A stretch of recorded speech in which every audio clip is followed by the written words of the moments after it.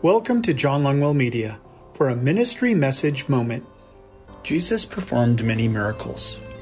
Mark 7:37 records that the people were overwhelmed with amazement. He has done everything well, they said.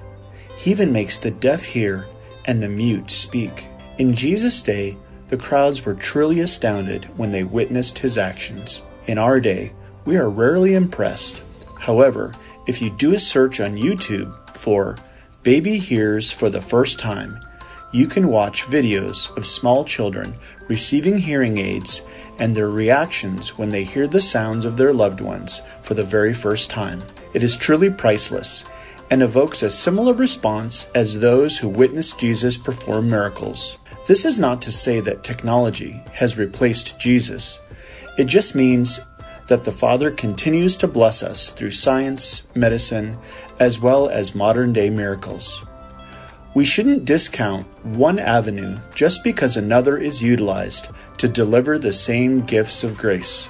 Mark 7:34 through 35 recounts the moment of Jesus' actual miracle. He looked up to heaven and with a deep sigh said to him, "Ephphatha," which means, "Be open." At this, the man's ears were opened, his tongue was loosened, and he began to speak plainly. Jesus' words are simple instructions for us today. Be open to the move of Christ in any way and through any means he chooses to act, and we too may excitedly exclaim, "The deaf shall hear!" Lord, work in my life in any way you desire. Reveal any barriers that have prevented you from moving fully and freely, and help me to remove them. In your mighty name I pray. Amen. For more inspirational messages or information about Pastor John Longwell, visit him on the web at www.johnlongwell.com.